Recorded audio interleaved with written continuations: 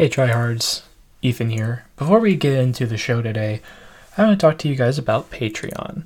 Patreon is a donation service, a monthly subscription service where you donate money to me to support the show, to support the growth of it, whether that means merchandise or more podcasts or other things of that nature. And I would really appreciate if you guys would be willing and able to give just a little bit of whatever extra money you may have. Because while the show will always be free for everyone to listen, the way to make it isn't. And I'm in college, and things are expensive. So I'd appreciate any little amount that you're able to give. So thank you for donating, and thank you even more for listening. Hello, my name is Ethan Hewlin. Like you, I live in a world that never stops moving. Also like you, I have stories. These are my stories. The true stories of a tryhard.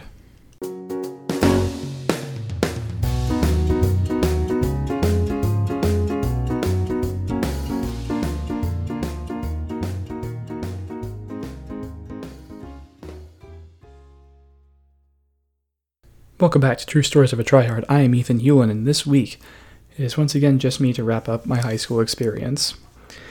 So my junior and senior year of high school were a mixed bag, to say the least. Starting with my junior year, that was probably the hardest year of high school that I ever went through. And it began relatively early. What happened was that I said some things that were pretty insensitive. Honestly, I don't remember what they were. And it made people I thought were my friends uncomfortable. And as a result, they unconsciously or consciously, in some of their cases, alienated me from the friend group that I'm going to be a part of for the past 2 years. And that definitely had an impact on me. What ended up taking place was I began to let my anxiety get to me, and it negatively impacted my life with those that I was closest to and for me. But I never said anything, and honestly, that's probably what hurt me the most. I began isolating a lot more. I began to not be as social as I normally was. And even when I had to be in public, I put on a brave face so that people wouldn't think anything was wrong. And that ultimately culminated on September 17th, 2017, which was the day that the thought of suicide crossed my mind. Now, when that thought occurred, I immediately took a step back. And I thought to myself, Ethan, you've gone too far. This is not you. And I'm lucky that I did. And upon doing that, I immediately reached out to one of my friends who was from the group that had come to alienate me. And I told her everything. I told her about how I've been feeling. I told her about the impact that it had on me, about what had been going on in my head, and how I felt. It honestly felt so good to just tell someone about it. Because ultimately, it doesn't matter how put together you are. What ultimately matters is how honest you are with yourself and with others. Because if you are honest with yourself and you are able to confront your issues without denying that either A, they don't exist, or B, they're not as big as you think they are, that will set you free. And one of the people besides my friend that ultimately aided in that process was my English teacher. I know it's a somewhat commonly held stereotype that social studies teachers and English teachers are the ones that people connect with more, but there's a reason for that. And that's because you're discussing what's going on with the world instead of being taught a concept. You can't really develop that kind of deep connection with your math teacher or your science teacher, at least not in my experience, unless it's maybe political science. But my English teacher, Mr. Travis Gatewood, who is now Dr. Travis Gatewood, really helped me to see the world through the eyes of somebody else. It's more of that empathy that I've been learning over the past 6 years. He really helped with that. And the book, The Things We Carried by Tim O'Brien, yeah, that's the one. That was the book that ultimately made me realize that there was something wrong in my head, because in that book, spoilers for The Things They Carried, one of the characters goes on a literal and physical loop in his car over and over and over again. And ultimately, it ends with him killing himself, which is the example I used when I talked to my friend about how I was feeling. And I haven't connected on that level with a character since. And it's probably for the best. Because if you can see yourself so clearly in a position where you're that low and that deep in your own thoughts and your own feelings, and you just can't seem to get out, you need help. And one thing I learned, and I continue to learn throughout my later years of high school, is that it's okay to ask for help. As someone who's male, it's a stereotype for those of us who swing that way to do things ourselves and man up and not ask for directions because we think we can do everything. And keep in mind, this is something that has been pretty consistent over time for me, because I've always thought that I was a step above everybody else just because I was a little bit smarter and did a little bit better in school. So I thought that I was good enough to not need any help. But ultimately, the person who helped me realize that was my math teacher, Miss Jody Conley. She taught me that it's okay to ask other people for help, because if they're teaching you a subject, whoever it happens to be, or they know more than you, or are doing better than you, it's not a sign of weakness to go to someone and say, I need help, I don't get it. Because, listeners, my 3 least favorite words in the world are I don't know. And it hurts me sometimes. Less than it used to. But at times, it hurts me to hear, say, I don't know. Because in my eyes, it was admitting defeat. That I hadn't done something that could have ultimately led to me figuring it out on my own. And also, as part of my computer journey, this was where I really took a deep headfirst dive into the world of Java, which is the language I'm most proficient in. This was difficult because my teacher for this class, Miss Weigel, was a bit more, shall we say, old school. She retired the next year, and it showed that she was burnt out, to say the least, because it seemed like she never had a lot of energy or a lot of patience with those who didn't know as much as she did, which also taught me to rely on other people my age that were better at things than I was. But Miss Weigel's defining trait, or at least defining quirk, was her kaleidoscope collection. She always was raving about whatever new kaleidoscope she had bought on eBay or found at a thrift store or garage sale or what have you.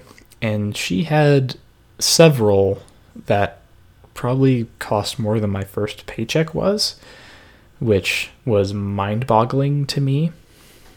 And honestly, it still is, because why would you spend that much money on a kaleidoscope? Speaking of not very good segues, senior year. So, senior year, I had been looking forward to it for a while at that point. Because after junior year, I was ready to be done. I was ready to be done with high school. I'd gone through so much drama with friends and other things like that. And it just left me exhausted. And I was bound and determined to not get senioritis, to try my hardest and push through whatever thoughts I may have had. For those of you who don't live in the United States, senioritis is in the last year of secondary school. It's kind of a feeling of being burnt out, like I just want to move on and get out of here so I can move on with my life and do what I want to do after I'm done with my public education. That's essentially what the feeling is in a nutshell. Long story short, I became a statistic. I started having thoughts like that probably at the beginning of second semester senior year. Before we get to that, something almost as earth-shattering as my parents' divorce happened.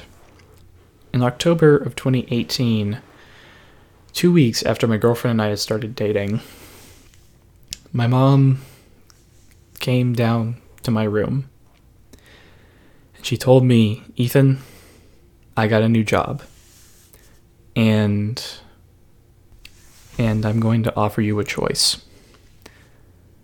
You can stay here or you can move with us to Texas." And I felt like I had been hit by a train, because never in my life did I think that my family would move away from me.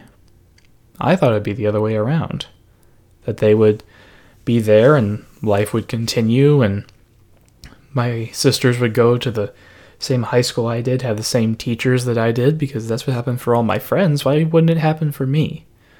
I had friends who were the younger siblings of other people that had come through my high school that already had notoriety just because of their family name, and that's honestly kind of what I wanted, because I was the oldest. I was a trailblazer.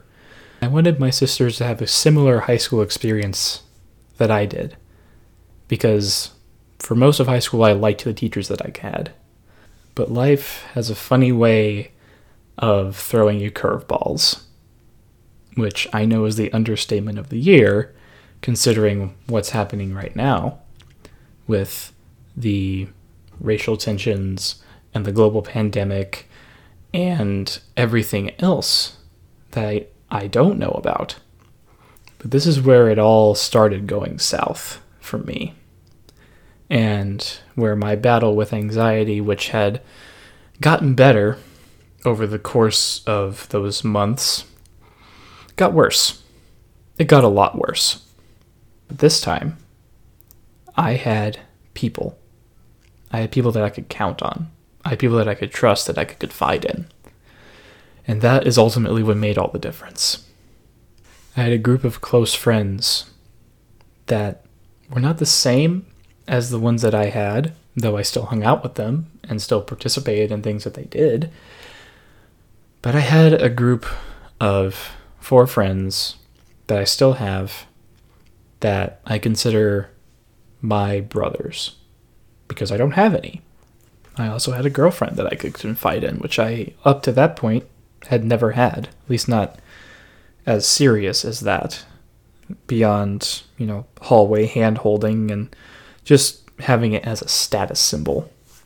First relationship that I took that seriously and really put work into and continue to put work into, because when you want something to last, you put effort into it. And thus, my work on my relationship with my mom began. On November 22nd, 2018, my family moved from Overland Park, Kansas to Cedar Park, Texas.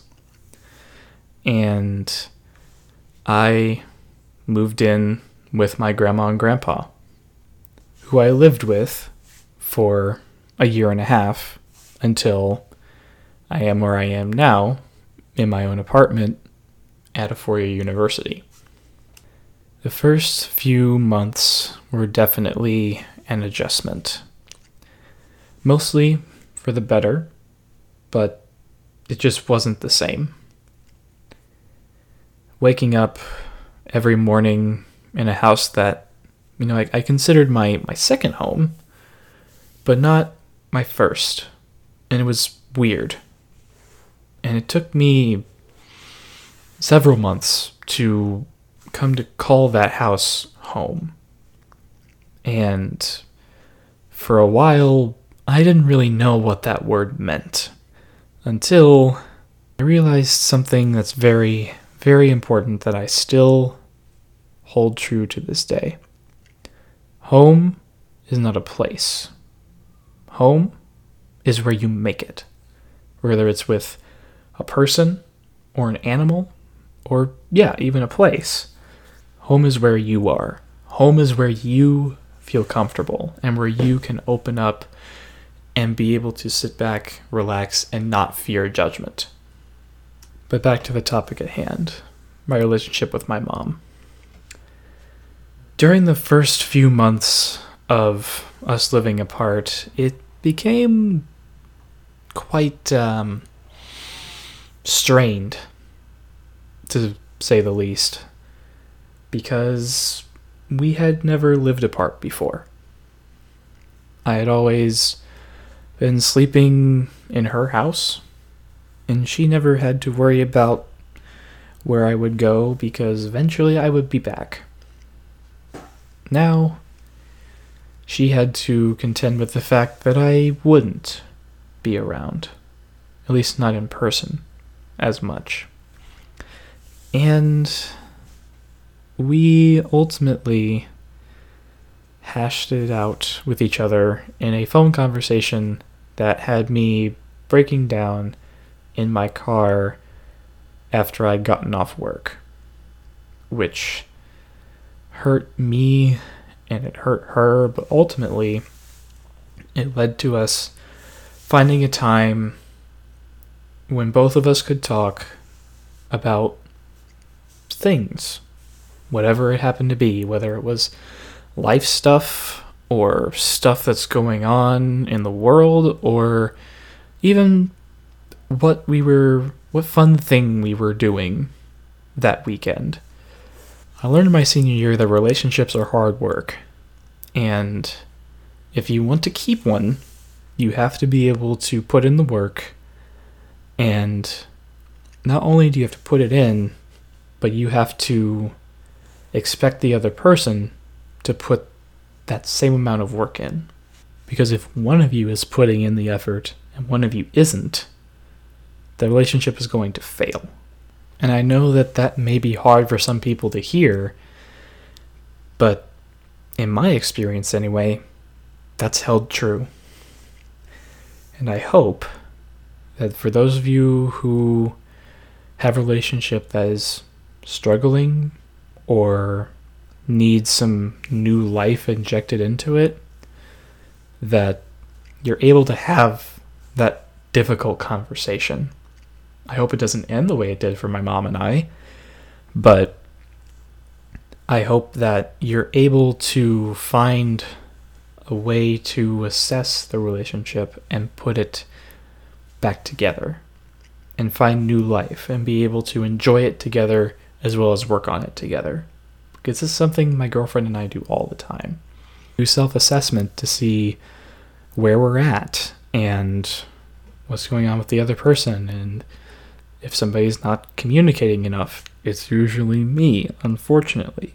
But letting somebody know that they're not meeting your needs is not selfish, because this is a two-way street.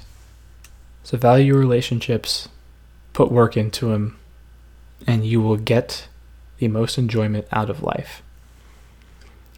Thank you once again, listeners, for tuning in to True Stories of a Tryhard. You can find me on Instagram, ethan.t.hewlin. You can find me on Twitter at etphonehome. The O's are zeros and the E's are threes. You can find the podcast on Instagram and Twitter at True Stories Pod. The best way to get the word out about podcasts is via word of mouth and social media. So please, please, please share this with your friends. Share it on your social media. And if you post it in some way and tag me, you will get featured on the official podcast accounts. And please feel free to leave a rating and review on Apple Podcasts. I would very much appreciate it. I'll be back with more stories next week. So until then, this is Ethan Hewlin, signing off.